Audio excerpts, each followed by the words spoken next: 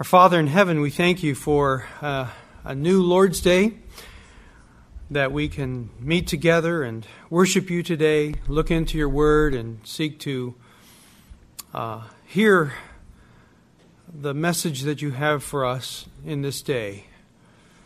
We thank you for this time, this day during the week. We can set aside the other activities that we're involved in and really use this as a time of spiritual refreshment, fellowship.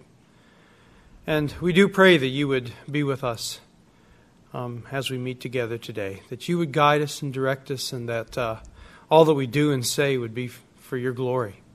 And as we consider some of the history of your people, the nation of Israel and the Jewish people, and what happened in the past as you were working out your divine providential plan for our salvation, we pray that you would give us good understanding and insights and help us to apply the truths that we learn in the areas that you would have us to do that, to make us better servants of you, and to give us the knowledge and the wisdom and the skill to glorify you in our lives.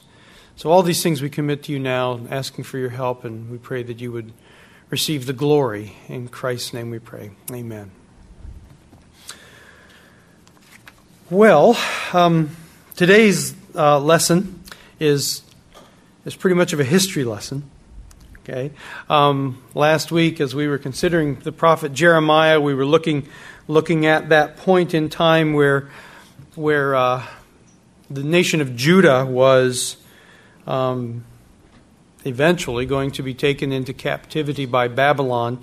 And so, in a way, some of this is going to be a little bit of review, maybe add some details or some perspective, but it's somewhat of review. It's the section in the series of lessons about the exile, really more leading up to the exile. There's not a whole lot of information about what happened during the exile in the Scriptures, although there are some things that we will comment on.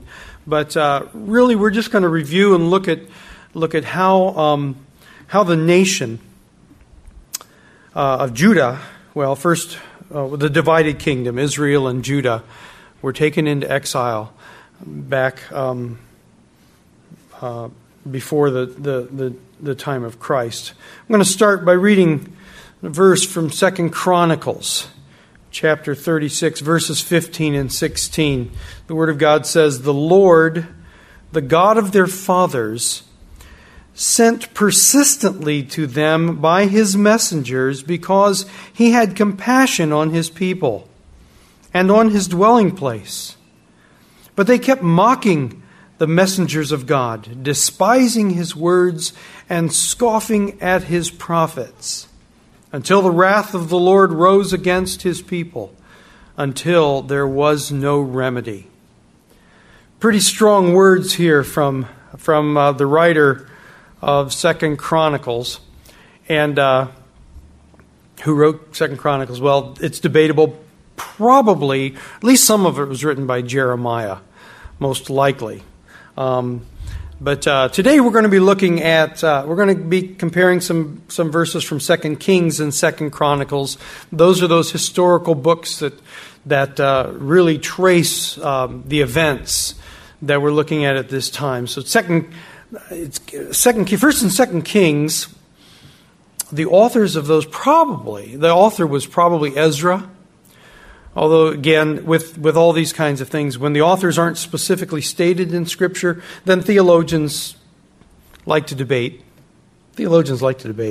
So, and that's one of the things they like to debate about, is who the authors actually were. But probably it was Ezra who wrote 1st and 2 Kings, and then it's considered at least 2 Chronicles was probably written by Jeremiah, at least parts of it. Okay, but these are the biblical writers who wrote down these events, really the historical events of what took place during this time, so that we can both see the hand of God at work in the nation, and also for our edification, so that we might learn some important lessons about ourselves.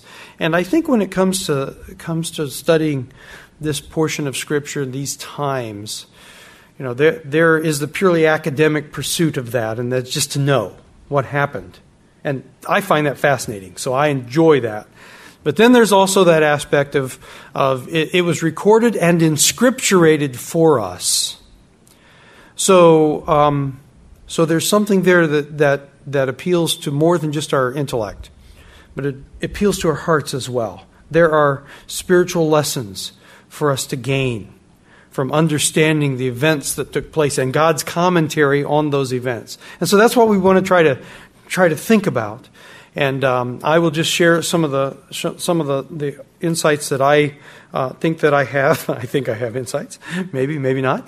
And of course, you certainly do the same. But this passage that I just read in 2 Chronicles makes a profound statement. It shows us, first of all, the compassion of God and his interest, his desire for his people and their worship place, which I think is significant. I mean, the temple is a major, major place in all of this that's taking place at this time. That really was the place where the people recognized the presence of God. That was the place where the people would gather together to identify with Yahweh, with Jehovah God. And so in terms of this theocracy of Judah and Israel before they divided,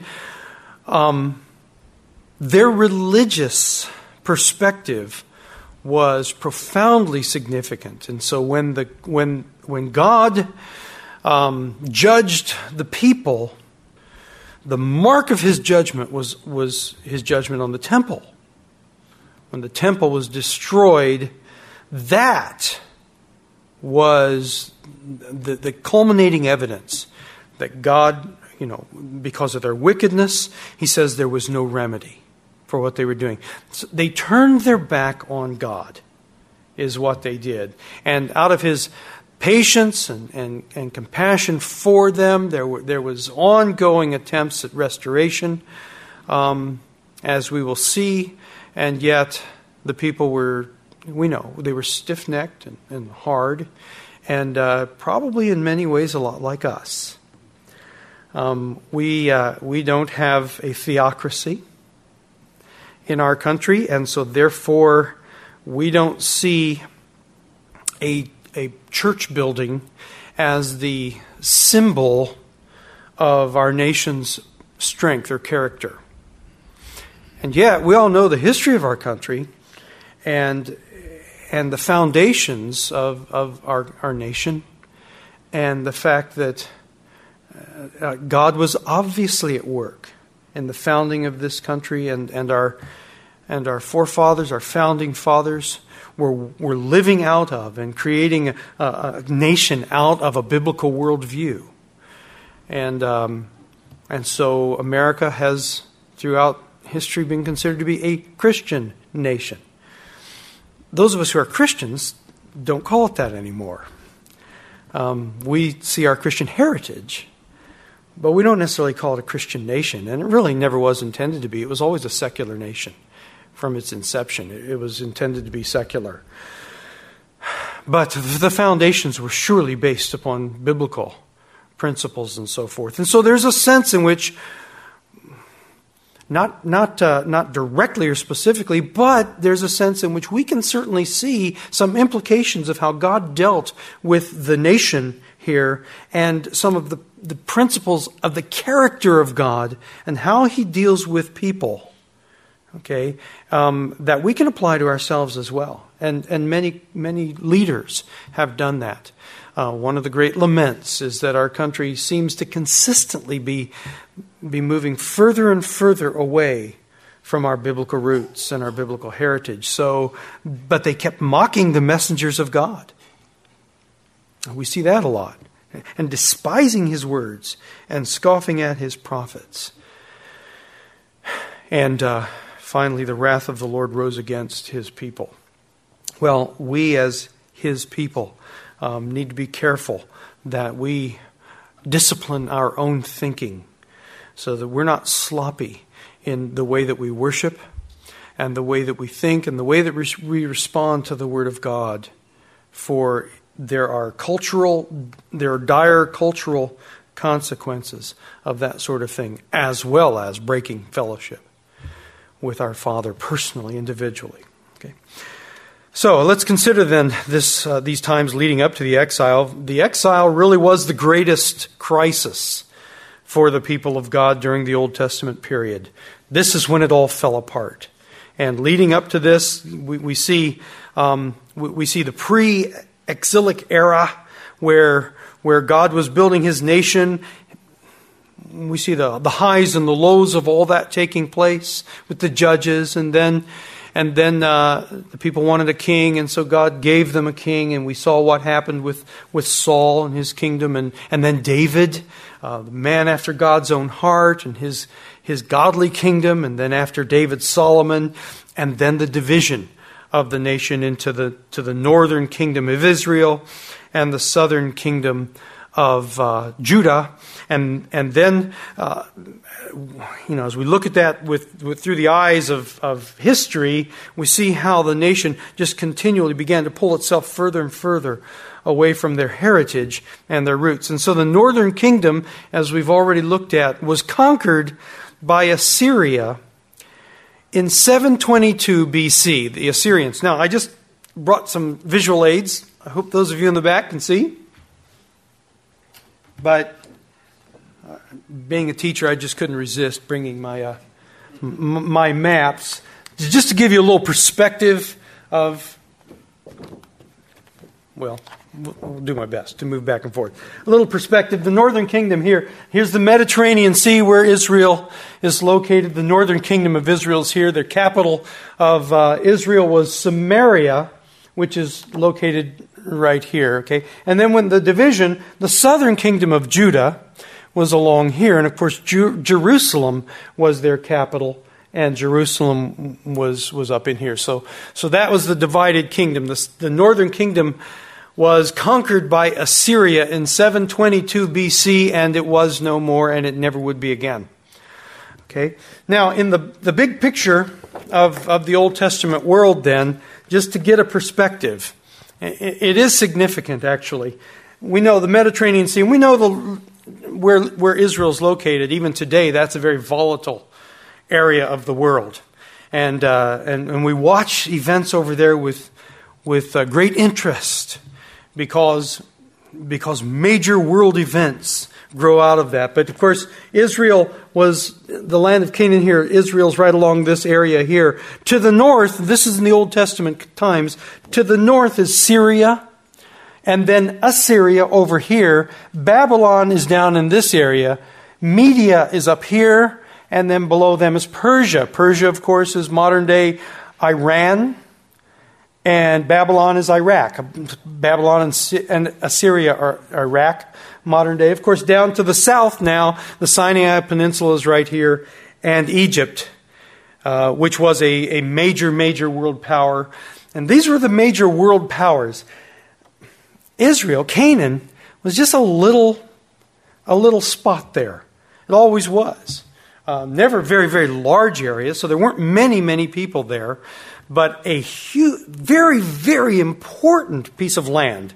We'll talk a little bit about why that was so significant in the events of the world at that time. But so these are where the major nation, world powers are, and they were constantly battling against each other for dominion. And in that time period, and there was a sense where Israel was kind of like I should say Judah, because of the divided king, was like a ping pong ball, just being bounced back and forth. They were fighting for survival. They weren't fighting for world dominion. They were just fighting for survival, kind of like now, in a very real sense.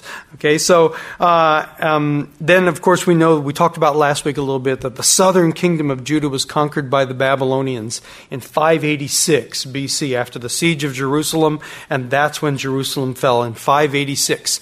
So that time period between 722 and 586 which is not quite 200 years, a 200-year time period. That was a very busy and volatile time in world history. There was a lot going on during that time among those nations that were fighting.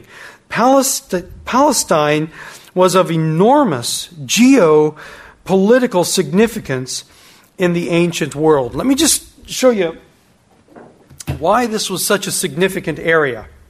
Here we have, if you can picture all the region all around that in the world today, here we have this strip of land that is between the Mediterranean Sea and the Arabian Desert. There's nothing going on over here. Okay, that's a big desert and it's pretty hostile. And so there wasn't much going on over there. But geographically, this whole area here is called the Fertile Crescent. It's a very fertile area. There's there's always been a lot of agriculture in this particular area and minerals. It's a wealthy area. And so the nations were constantly battling over the control of this area. Whoever had the control of the Fertile Crescent area really was going to be a very, very powerful nation. And the kings of those nations were going to be the wealthiest and most powerful in the world. So, yes, sir. Would you say that zone there, not the desert, is the funnel between the north and south? Yeah, absolutely. That's exactly the point. It was like the key between north and south. That's exactly the point. Yeah, good insight. And I appreciate you making that comment there, because that's exactly what we have. If you'll notice in the world, we have up here Europe. Europe is up in this area right up here. And on this side is Asia. Down here is Africa. And so what you have is this little strip of land. They weren't flying around in those days because the airplanes hadn't been invented yet. So the only way to really kind of get in, the trade routes that went through these areas, the wealth from down in here, and very often the seagoing vessels would need to travel through this area as well. Okay, if they would come into Africa and bring their goods up through there, or from over here in India, and they would come and bring them down into Egypt, this little area, everything traveled through there.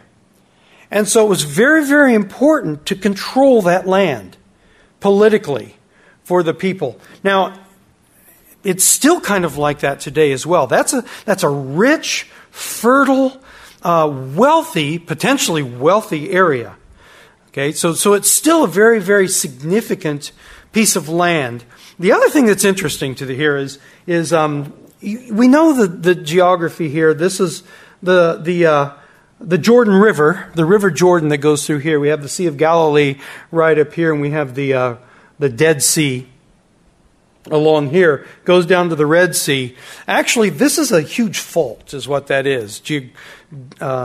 Geographically, there's a large fault there. This fault line goes all the way down into Africa. It extends all the way down past the equator, down through Kenya, and goes over. There are branches of it that go over into Uganda. It's called the Rift Valley in Africa. Okay, and so it's a major, major fault that extends all the way up here into Israel today, and it's there today. Theoretically, not just speculating, I'm not going to make any prophecies, but theoretically, we who live in California can recognize the beauty of the fault line is earthquakes. That's what we're always thinking in terms of, and theoretically, that could be a catastrophic place if a major earthquake took place along that fault line there. Just an observation. I don't get into prophecy, so I'm not, I don't know, but I just think, wow, what a significant. You got a comment? Oh, it's about the earthquake. Okay. Yeah, so, just something to speculate. That's all it is just speculation. But anyway, so you can see that this is a significant area historically and even to this day. So,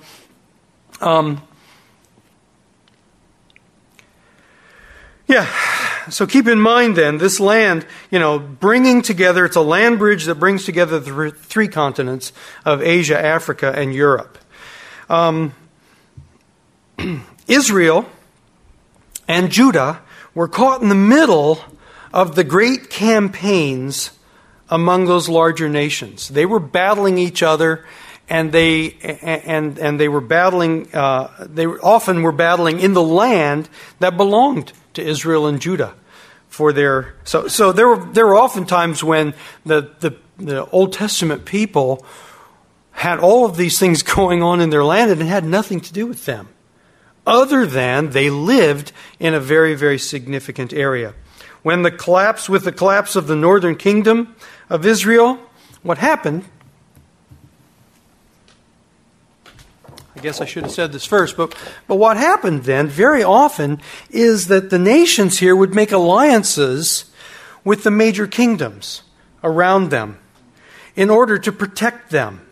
Okay, that's what they're typical. So the kings would negotiate with the other kings around, and then Judah, down here, would make alliance with Syria. They used Syria as kind of a protection against Assyria and Babylon.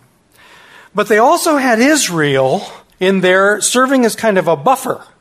So the people of Judah felt very secure, so they would make an alliance with Syria, and they often made alliances with Egypt. And Egypt really considered this their land. Judah was their country. The Egyptians, just assumed that. The people of Judah didn't necessarily assume that, but the Egyptians did. And frankly, the Egyptians were right, because they pretty much had their way around here, around these kings. But when Israel fell in 722, the buffer was gone between them and Syria, and now it was a much more significant alliance that they had with Syria, and it didn't necessarily turn out to be a good thing for them. Well, as we know throughout history then, the northern kingdom, when the northern kingdom fell, also the Syrians fell to Assyria. And so the Syrians were conquered by Assyria. Judah was left without an ally. Israel was gone. That was their buffer. Syria was conquered, and now the Assyrians from the east were looming just to the north. The Assyrians were not nice guys. They were pretty brutal. And Sennacherib, their king, began to raid the towns in Judah and began to lay siege against Jerusalem as early as 705 BC.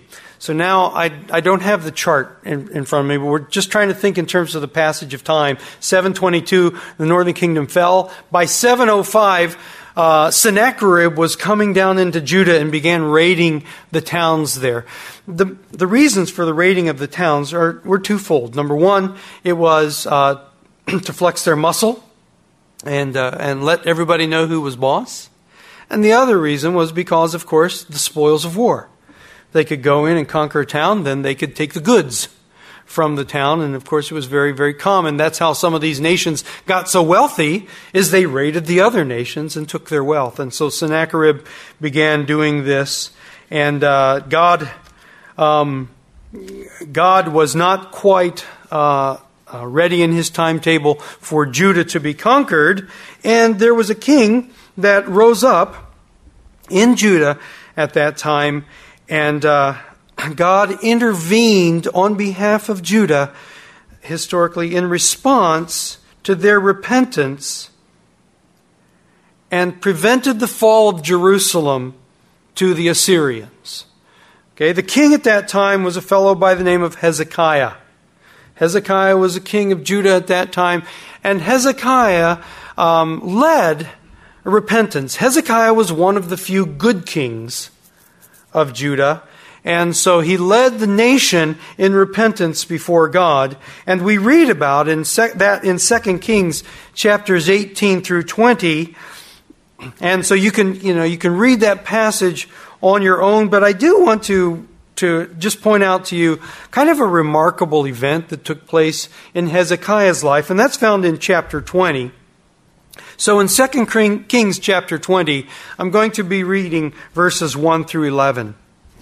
It says, "In those days Hezekiah became sick and was at the point of death. And Isaiah the prophet, the son of Amoz, came to him and said to him, 'Thus says the Lord, set your house in order, for you shall die, you shall not recover.' Then Hezekiah turned his face to the wall and prayed to the Lord, saying, 'Now, O Lord, please remember how I have walked before you in faithfulness and with a whole heart, and have done what is good in your sight.' Hezekiah wept bitterly. And before Isaiah had gone out of the middle court, the word of the Lord came to him, 'Turn back and say to Hezekiah, the leader of my people, Thus says the Lord, the God of David your father, I have heard your prayer. I have seen your tears. Behold, I will heal you. On the third day you shall go up to the house of the Lord, and I will add 15 years to your life.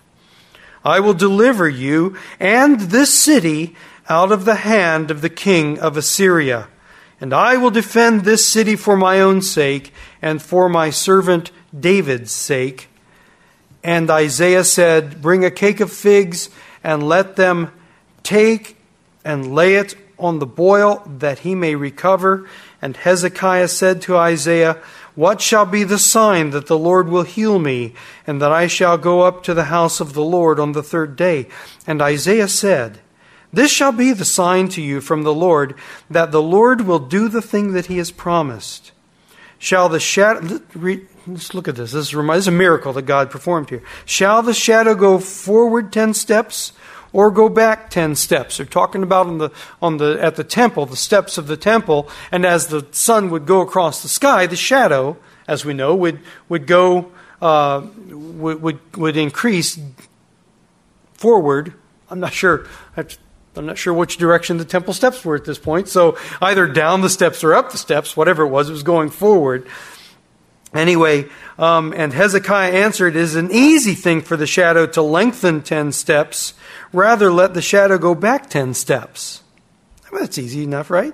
And Isaiah the prophet called to the Lord, and he brought the shadow back 10 steps, by which it had gone down on the steps of Ahaz. So as a sign that God was going to heal Hezekiah, he actually had the shadow that the sun was casting on the steps go back 10 steps to demonstrate his great power. And of course, there have been those who have debated whether, those who think this is a book of mythology and find amusement in it, like to take these incidents. But scientifically, archaeologists and other scholars have demonstrated that, yes, there were glitches in history and time where things like this actually, scientifically, could be demonstrated to have happened. And that's the case in this time as well, that the Lord performed this miracle to demonstrate to Hezekiah, because Hezekiah had been, by and large, a righteous king. And so God spared his life, healed him after it had already been declared to him that he was going to die. And so we have that in the history of Judah. There were multiple reformations and periods of spiritual revival which occurred during these years in Judah, but they were always followed by spiritual collapse and backsliding. It happened on a regular basis. Hezekiah led a spiritual reformation, but there was something else that he did. He also formed an alliance with the king of Babylon for military protection. We read about that in just a couple of verses after what we read, beginning with verse 12. At that time, Merodach-Baladan, the son of Baladan, king of Babylon, sent envoys with letters and a present to Hezekiah, for he heard that Hezekiah had been sick. And Hezekiah welcomed them, and he showed them all his treasure house, the silver, the gold, the spices, the precious oil, his armory, all that was found in his storehouses. Now, strategically, that doesn't seem terribly wise. In my opinion, it's like, hey, Babylonians, check this out. You may as well say, come and get it. But I think he was just trying to say, hey, I'm a good guy. You might want to, I have a lot of wealth. You might want to be my buddy. Well, there was nothing in his house or in all his realm that Hezekiah did not show them. Of course, we know what happens later. Then Isaiah the prophet came to Hezekiah and said to him, what did these men say? And from where did they come to you? And Hezekiah said, they have come from a far country, from Babylon. He said, what have they seen in your house? And Hezekiah answered, they have seen all that is in my house. There is nothing in my storehouses that I did not show them. Then Isaiah said to Hezekiah, hear the word of the Lord. Behold, the days are coming when all that is in your house and that which your fathers have stored up till this day shall be carried to Babylon. Nothing shall be left, says the Lord. And some of your own sons who shall be born to you shall be taken away, and they shall be eunuchs in the palace of the king of Babylon. Then said Hezekiah to Isaiah, the word of the Lord that you have spoken is good. For he thought, why not, if there will be peace and security in my days? And so in order to make this military alliance with Babylon, because remember, the threat wasn't Babylon, the threat was Assyria at this time. In order to make this military alliance with Babylon, Hezekiah was willing to put at risk the wealth of the kingdom and even his own people. I mean, his response to Isaiah's warning and prophecy, which did in fact come to pass, was, hey, it's worth it, isn't it, for peace? It's worth it if we don't suffer at the hands of Assyria.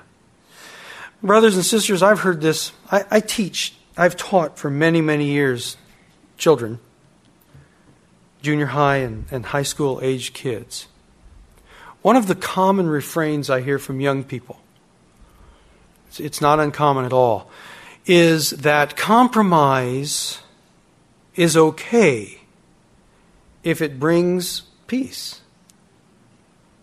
It's better to live at peace than to stand firm on truth. Hear this all the time. That's part of the disposition of many of us Americans. It's not just our kids, but they're learning that. Where do they learn that stuff? They learn it from adults. We're teaching them that. We 21st century Americans love our comforts and love our peace. And many of us do not want to upset the apple cart. And so therefore we make alliances with all kinds of ideas and concepts and programs and notions that we know aren't quite orthodox. And yet for peace, well, that was Hezekiah's attitude as well. The prophets were not at all happy about this. As a matter of fact, the prophets consistently condemned alliances with foreign nations because God was not the one who was being trusted. The alliances with the pagan nations were saying that we don't trust God to make good on His promises by Himself. We have to make alliances with pagan nations so that they will protect us. Maybe the rationale was this. Well, this is the way God will use. This is the way God will protect us, through alliances with the pagans. That's part of the rationale that I hear at various times from various people. But we know this, that alliances with pagan nations led to pagan worship. Because when we compromise in our stand for truth and purity, there's a vacuum in our soul that is filled by that which with which we compromise. And that's what happened to the nation here of Judah. As they would make these alliances with pagan kings, part of the deal was that the belief systems of those pagan nations would infiltrate within the country. And you know what? It is so easy when we compromise. It is so easy to just go along with whatever attracts us from that outside ungodly source. I was talking we're having our teacher orientation this week at school. And one of the points that we were talking about biblical worldview and how we need to train our young people to think out of a biblical worldview. And when you think about it, I mean, the Scriptures are fairly narrow. It's not a mystery what the Scriptures are saying about the way we view the world, but they're fairly narrow. There's a right way. It has a name actually, it's called Jesus. He is the way and the truth and the life. He's the creator and sustainer and goal of all truth. It's all about Jesus. It's all about Jesus. And so that's fairly narrow. Matter of fact, the Scriptures uses language like, straight is the gate and narrow is the way. Or narrow is the gate and straight, well, one of those two. I get my straight and narrow mixed up there. But there's a gate and a way, and it's narrow, and that's the way. The options, the alternatives to that way, are infinitesimal. Any other way is compromise. Any other way. So there's no end to the ways that we can compromise on the truth. There's no end to it. Because anything that the depraved mind of man can imagine is an option for compromise. What we need is for God to grant us the grace and the wisdom to know the truth and to stick to the truth and to not compromise in any of those kinds of ways. Well, that's what the prophets, Isaiah and Jeremiah and some of the others. Not because there might not be some political advantage to making alliances with powerful nations, but because they were pagan and God had called them to be separate and unique. And so they could not compromise from that. Well, very quickly then, because as usual, I'm not going to go long though, so I promise that, because I heard about it from my wife, believe me. So we're going to be done on time. Manasseh succeeded his father, Hezekiah, as king of Judah. He became the most wicked king in Judah. He set up pagan images throughout the towns of Judah and within the temple of God itself. There's the fruit of compromise. Manasseh was brought to repentance. Interestingly enough, Manasseh, though, was brought to repentance in his old age. We can read about that in 2 Chronicles chapter 33. Ammon succeeded his father Manasseh as king of Judah and perpetuated his father's sins until he was assassinated. And when Ammon was assassinated, his son, who was 8 years old, became king of Judah. His son was the young man Josiah, and he ascended to the throne of Judah in 637 BC. And he enacted the greatest period of reformation in the southern kingdom's history. We read about it in 2 Chronicles chapter 34, and we also read about it in 2 Kings chapter 22. Let me just real quickly read verses 1 and 2. Josiah was 8 years old when he began to reign, and he reigned 31 years in Jerusalem. His mother's name was Jedidiah, the daughter of Adiah of Bozkath. And he did what was right in the eyes of the Lord and walked in all the way of David his father, and he did not turn aside to the right or to the left. What a great commentary on the life of Josiah. You know, in the obituary page, oftentimes there are comments made about individuals when they die in this life.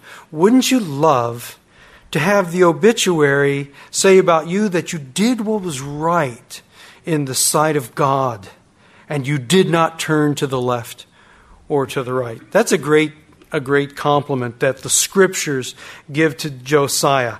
One of the interesting things about this time period when he ascended the throne was that by now Judah, of course, was in the depths of rebellion against God, and they began to. One of the things Josiah led them in was the rebuilding of the temple. So they began to rebuild the temple, and while they were rebuilding the temple, they came across a scroll, an interesting scroll. Actually, it was probably the book of Deuteronomy, which they had long forgotten about. And so here's the nation who had forgotten the law of God, and so certainly they weren't living according to the law of God.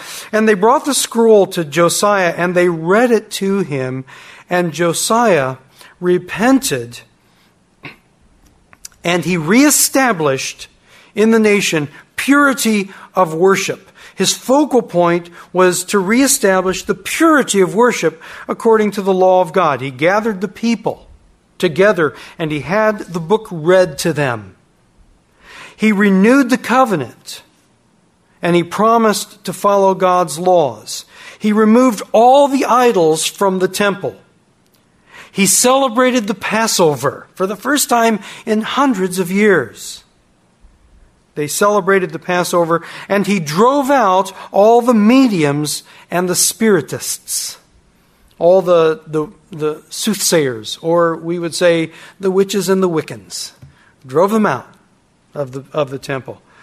The loss of purity in morality is often preceded by a loss of purity in worship. We need to keep that in mind. That typically in the history of the church, churches don't leave the faith typically because of an intellectual turn or persuasion. What they do is they begin to compromise obedience to the Word of God, standing securely and fastly on the Word of God and the Word of God alone. Now they begin to bring in other concepts and notions, and I won't take the time to talk about them because I don't have it, but there are all kinds of movements amongst Christendom of all kinds of very strange and I would suggest dangerous ideas and practices around San Diego and around our country. Of these novel, they're really not novel ideas, but they think they're novel and they're clever. And here's a new way to worship, and a new way to pray, and a new way to study. Here's a new thought. We now have more understanding about the Scriptures, and so let's think of Jesus this way. Not only does that lead to intellectual despair and confusion, it leads to the spiritual undermining of the people of God. The churches begin to crumble, and it happens regularly, and it happened there. And so it was when they returned to the purity of the worship, when under Josiah, that God continued to bless them. We must move quickly. We know that the Battle of Megiddo occurred in 608 BC. We read about it in 2 Chronicles chapter 35, where Pharaoh Necho, we talked about him last week, of Egypt, was on a campaign towards the Euphrates River. He was actually going against the Babylonians. He was fighting the Babylonians, but Josiah decided he wanted to get involved in this battle, and Josiah was killed in this battle. And we talked a little bit about that this year. The prophet Jeremiah, we read about this in 2 Chronicles 31. Jeremiah himself lamented the death of Josiah, because I think Jeremiah understood what that meant. He was a godly king, and now the godly king had died, and he knew where the nation was going, and he lamented the death of Josiah. Some skeptics have used this situation with Josiah to argue that this should be discouraging to the people of God. You see, here they have Josiah, who was a godly king, and in many, many ways, who brought reform, and yet what happened to him? He got assassinated in this battle. And so they've actually, I've read their writings, they actually say, see, it's silly to be that committed to any one religious concept, because evolution takes its course and things happen. We can call it fate if we want to, or whatever term we want to use for it, but there's no sovereign intervention, and God will not bless. The problem that they forget about is what the prophets warned against. And Josiah's his one great flaw was that he made an alliance with Egypt. Or excuse me, he made an alliance with Babylon. He wanted to use the Babylonians to free him from the tyranny of Egypt. And he made an alliance. He wasn't trusting on God alone to protect him. And God will not have any other gods. There can be no rival to God in our lives. And there couldn't be for Josiah as well, who the word of him is he was a godly king. And so he died. It's time for us to quit. We know what happened. Babylon came, conquered Jerusalem in 586 BC. Young men, the wealthy, the young men, the intelligent, the cream of the crop were taken over into Babylon as eunuchs and slaves. Daniel was one of them. Ezekiel was taken into captivity as well. We don't read much about the time of captivity, but the book of Daniel tells us some things that were going on. The book of Esther. The book of Esther took place during the captivity, and we find out some things about the nation that was going on. But later on, we know that under the Median king Cyrus, the people of God, through Ezra and Nehemiah, were allowed to come back to... So the people will come back. The people of God will come back to the nation to get ready for the coming of the Messiah. So God's plan, his prophecies from way past, even in Genesis chapter 3, will come to pass. But not before they go through this time of testing and captivity. And God uses wonderful history. If you ever get a chance to study some of the history... For instance, you want to find out how Babylon fell to Media and Persia. What a historical story. Wish I had time to talk about it, but we don't. So thank you for your attention to me, and let's pray, and then we'll be dismissed. Lord, thank you for our time. There's so much there. We're covering such important events over a long period of time so quickly. But just help us to get an appreciation for who you are and what you do, and how you impact our lives. And may we be faithful to you in every way and not compromise for any reason whatsoever. And may you receive all the glory in Christ's name. Amen.